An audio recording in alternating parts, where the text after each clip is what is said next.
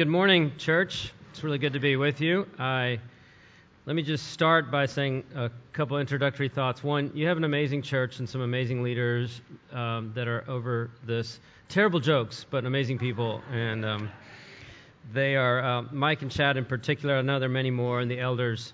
And you have an amazing pastor in Stephen. He's a dear friend of mine, and I'm thrilled that you guys get to get him back in a few weeks. But at the same time, it's been really, really fun to be with you. It's been so good for my own heart and mind and soul.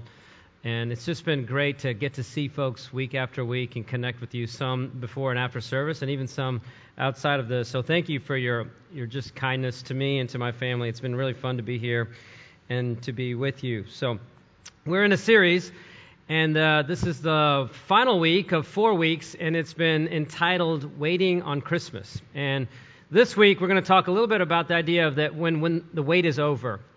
And I got to the beginning of the week, and I started thinking to myself, we have talked for 3 straight weeks just on 2 people, really, Zechariah and Elizabeth and their story in a lot of ways. And I thought, you know what, it's time. We got to talk about Jesus, since we got to get to this birth, because some of y'all are like, are you ever going to talk about that? And you know what season it is? And I thought, yes, we're going to get to it. So I turned in a passage, and I was really excited about it. And then the more and more I thought about it, I thought, there's more to this story of Zechariah and Elizabeth that I didn't get to finish. And so you get 2 sermons in one. Some of y'all going, really? No. The reality is that there is more to be told. And I would be doing you and the story a massive injustice if I didn't share, as Paul Harvey used to say, the rest of the story. So some of y'all know what I'm talking about? Some of you, yeah. So if you're over 50, you got that reference. If you're under 50, you might want to Google that and understand what I just said. But anyway, the point is that I want you to make this personal, and I want us to talk a little bit about Zechariah before we get into Jesus. And so we're going to talk about Luke 1, the part at the end that's really entitled kind of Zechariah's song, and then Luke 2, which part of it's already been read in the readings, and we will go there. So I've got 4 points. The first 3 are on Zechariah, and the last point is on Jesus. And here are the 4 points.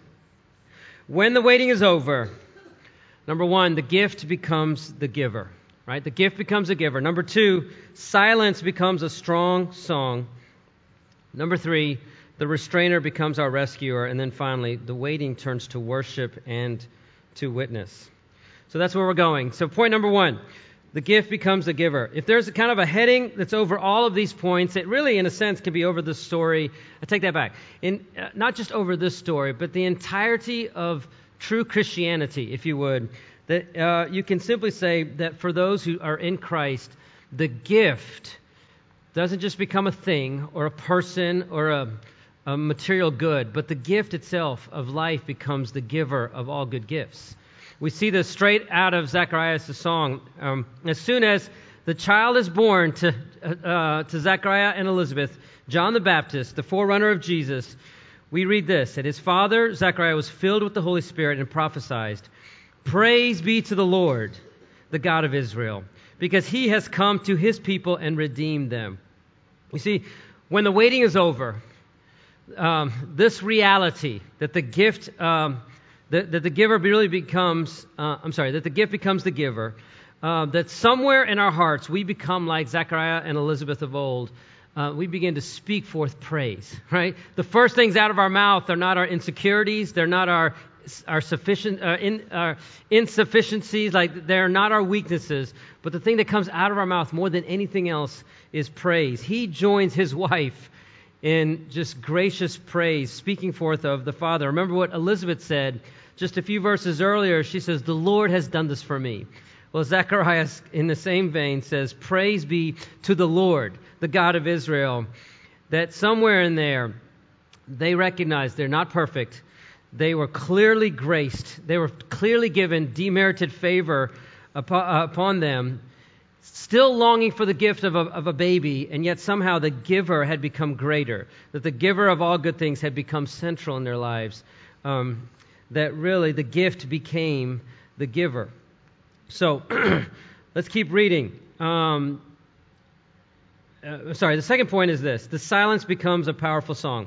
verse 69. He raised up a horn of salvation for us, speaking here of God, the God of Israel. He has raised up a horn of salvation for us in the house of his servant David. So we go on. Not only has the gift become a giver, but silence turns into a song, right? That silence.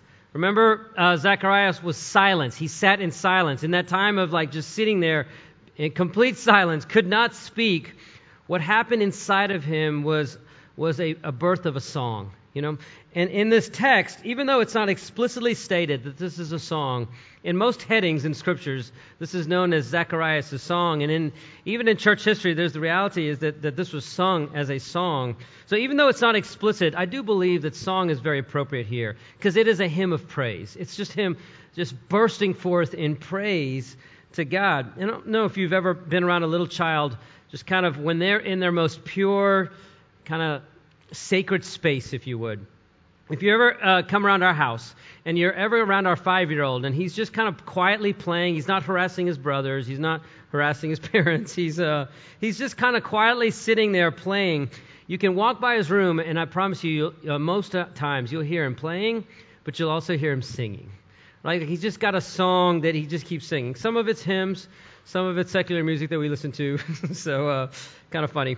And cute little voice singing, Your Body's a Wonderland by John Mayer is pretty funny, but oftentimes it's praise, too. So my wife was going to kill me when she hears I said that. But anyway, moving on. Out of his little happy heart, my friends, out of my little man's heart flows naturally a song. It's not for anyone's hearing, it's not for anyone's recognition, right? But it flows from a happy, full, simple heart that just sings forth. Now, I know my 5-year-old will experience disappointment. I hope at some point he will understand his sin and his shame at a deep level that will draw him to a Savior. I know that disappointments will enter in. He will lose that song. But oftentimes, what we pray towards and what we trust and what we entrust to the Lord, that God will reinstate a song, right? This reminds me of a verse in the Old Testament from the book of Hosea. It's a story that's very painful to read, if I'm really honest with you, but because it's a story of God's amazing heart for his people, a broken heart for his people. What you begin to see in the story of Hosea in the Old Testament is really that God calls Hosea, his prophet, his servant, to marry a woman who will continuously turn her back on him, walk away from him, run after other men over and over. And God uses this in the heart of his prophet to show his own heart for his own people. You and I who betray God ourselves, we are the ones who turn our back on God. We are the ones who turn away, and yet God over and over, just like Hosea, comes after us, calls us back, brings us back. And in Hosea 2, this is what it says. Therefore, behold, I, speaking of God, will allure her, bring her into the wilderness and speak kindly to her. Friends, this is not just a description of Gomer, but this is also a description of us. Like that God will come, bring us into the wilderness and speak kindly to her. Then I will give her vineyards from there. The gift is the giver.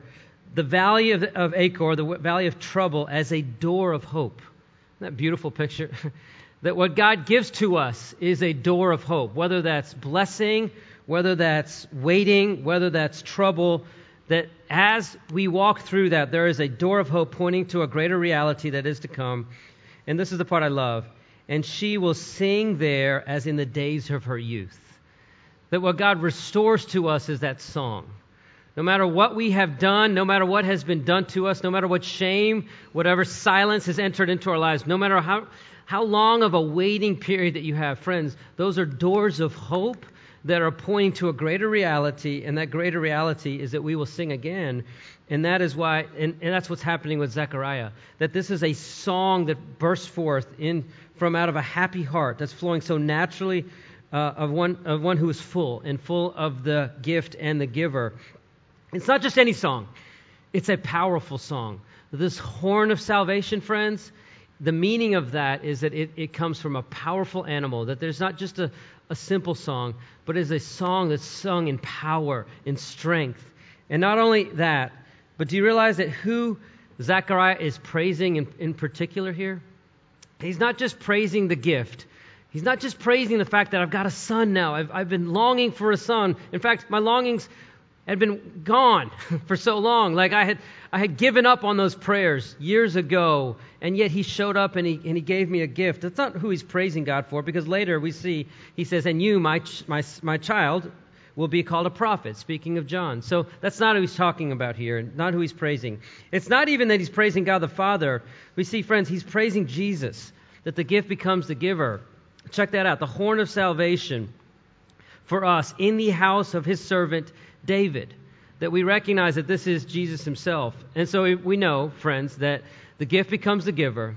Silence becomes a strong song that's sung forth from us. Thirdly, the restrainer becomes our rescuer. The restrainer becomes our rescuer. Let me continue to read verse 69. He has raised up a horn of salvation for us in the house of his servant David. As he said through the holy prophets of long ago, salvation from our enemies and from the hand of all who hate us, to show mercy to our ancestors and to remember his holy covenant, the oath he swore to our father Abraham, to rescue us from the hand of our enemies and to enable us to serve him without fear in holiness and righteousness before him all our days.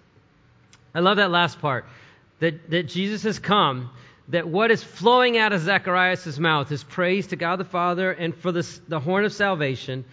And he says that he's coming to rescue us. In the book Shattered Dreams, Christian counselor and psychologist Larry Crabb talks about God's silence. He talks about this idea of waiting. And this is his quote that I just think is so powerful. He says this: "There are times in life when it would be easier to not believe in God at all than to believe in him and wonder where he is." Anyone else relate to that? Like, there are just times it'd just be easier really to be a functional atheist, right? Like, I just don't want to even believe that you exist. Goes on to say later in this chapter, he's not mad at us, he is not indifferent, he's not helpless, and his commitment to his own glory ensures our joy because he glorifies himself by revealing his character, and his character is love. Goes on to write, Jesus is filled with desire for us. He is right now cutting the cake, eagerly awaiting the Father's signal to clear away the vegetables and bring on the dessert. I just love that, right? Like, what a beautiful picture, right? Like, Jesus is eagerly waiting to clear away the vegetables. He's cutting the cake, getting ready to give to us, right? If we believe that, we would rest. We would still hurt. Sometimes we would scream. Occasionally we would sin to feel the relief of momentary pleasure, but we would rest. And then the last quote here, in the middle of our shattered dreams, Jesus is restraining himself for reasons we cannot fully understand from ending our pain. That Jesus is restraining himself. He goes on, the rest of this chapter and the following chapter in this book, Shattered Dreams, to share another story from the Old Testament, and that is the story of Ruth and Naomi, and specifically Boaz, the Redeemer, the one who is the pointer to Jesus who is to come, right? Like, so Ruth is a widow, and her mother-in-law Naomi has actually come back home and is back home amongst her people, and she says, "Stop calling me Naomi, call me bitter," right? Because God has dealt so bitterly with me. He goes on, and lo and behold, out of the darkness of the ashes of all the devastation that's happened, this ember of this light comes forth, this kinsman redeemer, this pointer to Jesus, a man named Boaz who can come, marry her, and reestablish the family. It's a beautiful, beautiful story of God's heart in causing calamity, but then allowing those calamities to happen, and then showing up in the midst of waiting and in the midst of silence. And so he goes on, and if you've ever read the Scripture, you begin to realize the Bible is not boring. Christianity is not boring, right? You and I have very boring eyes because if you read this book, it is incredibly sexual in nature, right? There's parts of this where she offers herself at his feet in the middle of the night in his bed to this man, Boaz, and says, "I'm yours. You can take me," right? If you read in the text, that's what happens. And he shows incredible amounts of restraint, my friend. He shows incredible amounts of restraint. He says, wait here. I need to take care of some legal matters, right? And then I'll be back. And so she goes home. And she's like, I don't understand. What's going on here? Like, I thought he wanted me. I know I want him. This is not right. This is not fair. And I love her mother-in-law's words to her, because I think these are words to us. And this is what Naomi says to her daughter. In the midst of the kinsman redeemer has gone. He's silent. He's no longer there. Like, what's going on? This is what she says. Wait, my daughter.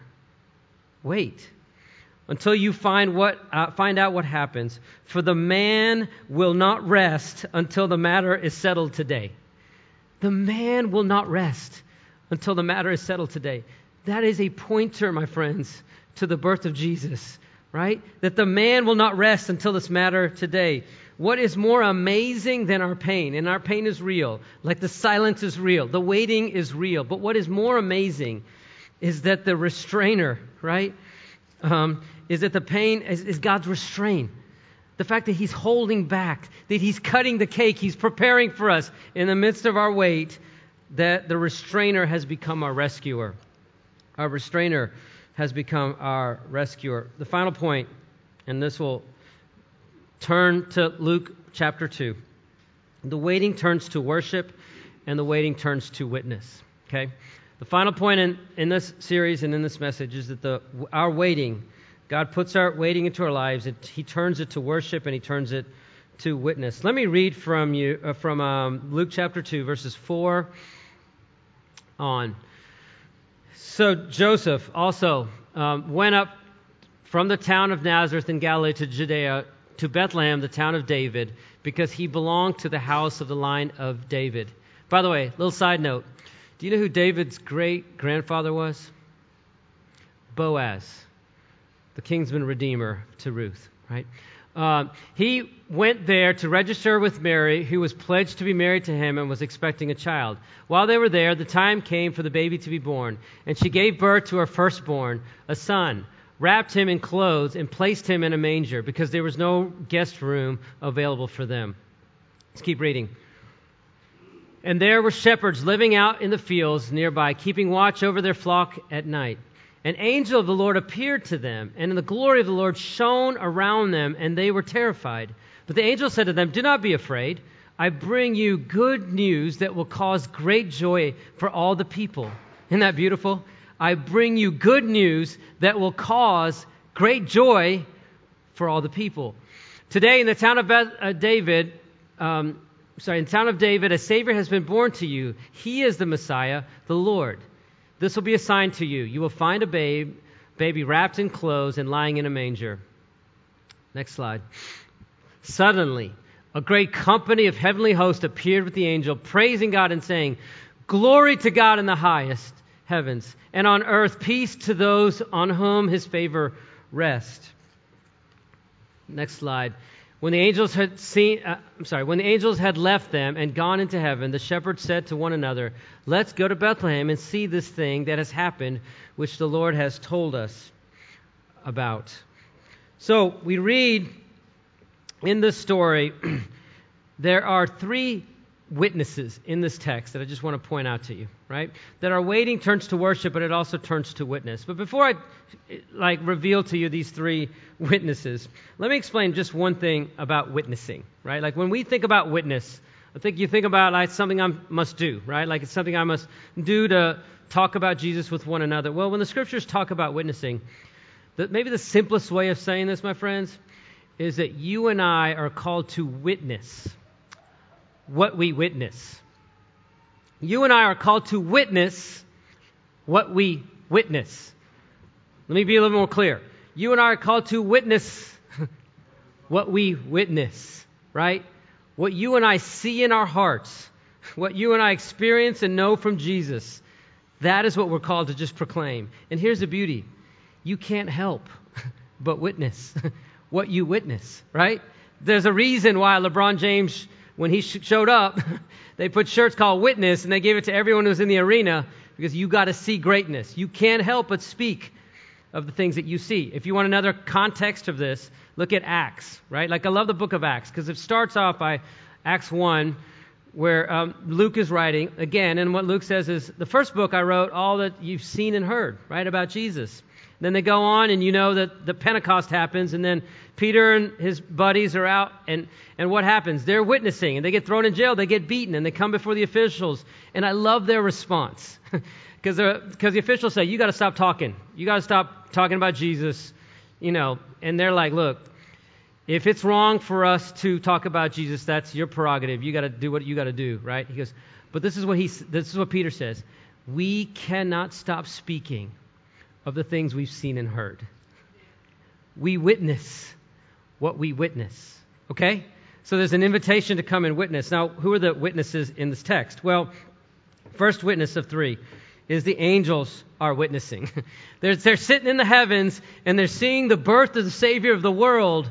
And they can't help it, right? Like, I love this, that the angel just shows up to these shepherds, this obscure reality that's happened, that salvation has entered into the world, and the angels show up to these shepherds, and they start proclaiming, they start witnessing of the things that are happening. And in particular, verse 13, in the midst of this angel speaking forth and saying, hey, don't be afraid, I come to bring you good news. I come to bring you this good news that will produce great joy in your life. This host of angels show up, right? And they start shouting. They start praising God. They can't help it. It's almost like they're sitting back and they just burst forth in praise because they can't help witness what they have witnessed. Suddenly, a great company of heavenly hosts appeared to them, saying, "Glory to God in the highest." They couldn't be stopped. As soon as Jesus is proclaimed, right, his birth, they burst into praise. So the first witness we see here is the angels on high. The second is the shepherds themselves. So when they show up to these shepherds, what do? They say, we got to go see if these things are true. Let me continue to read, and there's not a slide, so just bear with me. He said, let's go to Bethlehem and see the things that have happened, which the Lord has told us about. Verse 16, so they hurried off and found Mary and Joseph and the baby who was lying in the manger. When they had seen him, they spread the word concerning what they had been told about this child. And all who heard it were amazed at what the shepherds said to them. Verse 20, the shepherds returned, glorifying and praising God for all the things they had heard and seen, which were just as they had been told. You see, friends, shepherds back in the day, they were blue-collar, ordinary folks, right? Like they weren't high and mighty, they weren't the spiritual leaders. In fact, not only were they just blue-collar, but they were also often known as being deceptive and thieves. Like these were like lower than low. And it's so interesting to me that Jesus would just come in a manger, but that God would use the witnesses of these common, ordinary, sinful folks to proclaim the good news of Jesus. It puts you and I in great company. If you feel like you're a terrible witness and you're like, I'm too sinful to proclaim about Jesus, guess what? You're in great company with me, with these shepherds, as we just witness the things that we witness, right? Like, so you're in great shape. So first, we see the angels are witnessing. Second, we see the shepherds are witnessing. Finally, we see in this text, there's a third group of witnesses that are called forth, right? Do you know who the third group of witnesses are? It's you. It's me. It's directly out of this text, so I'm really clear. But the angel said to them, do not be afraid, verse 10. I bring you good news that will cause great joy for all the people. You know who all the people is? It's you and I, right? Today in the town of David, a Savior has been born to you. A Savior has been born to you. A Savior has been born to you and to me. You see, friends, like when there is a birth announcement, this is a birth announcement, right? Like, so when we had a birth announcement for our first child, it was said, to Gijo and Amy is born this child, right? And in this text, what it does not say is to Mary and Joseph was born this child. It says, to you was born Jesus. okay? That this is a gift given to all of us, to all who proclaim Christ. That the reality is that the Old Testament testifies to this too, right? Isaiah 9 says, "For unto us a child is born, unto us a son is given. The government will be on his shoulders, and he will be called Wonderful Counselor, Mighty God, Everlasting Father, Prince of Peace." Friends, Jesus has been born to you. He's a gift from God for you and to you. So, if you want to know with certainty that you know this gift, right? That the giver himself has become the gift. Don't simply look back to an event in your life that happened to you years ago, right? Don't simply look back to the fact that you believe certain things to be true, right? Demons believe things to be true, right? Don't even look to the fact of your insecurities, your brokenness, your doubts, your weaknesses, your sins.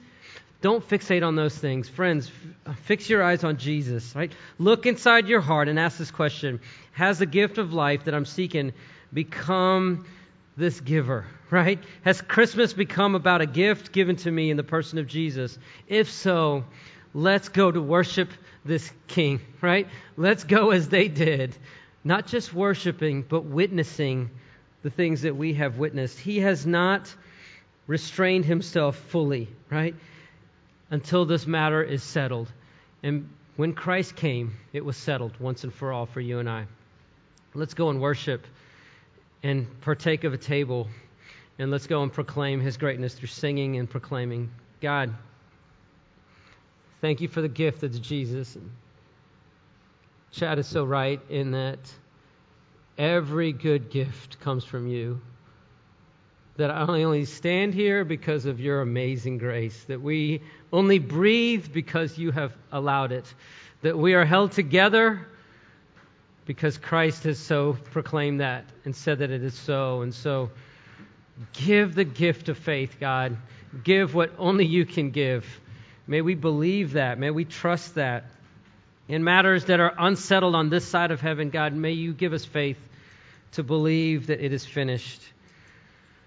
Give us the gift of faith through the person of Jesus. May this Christmas be for many an awakening to the gift of Jesus. Come and lead us as we worship. Come and lead us as we witness. Help us speak forth of the things that we've seen and heard. We pray in Jesus' name. Amen.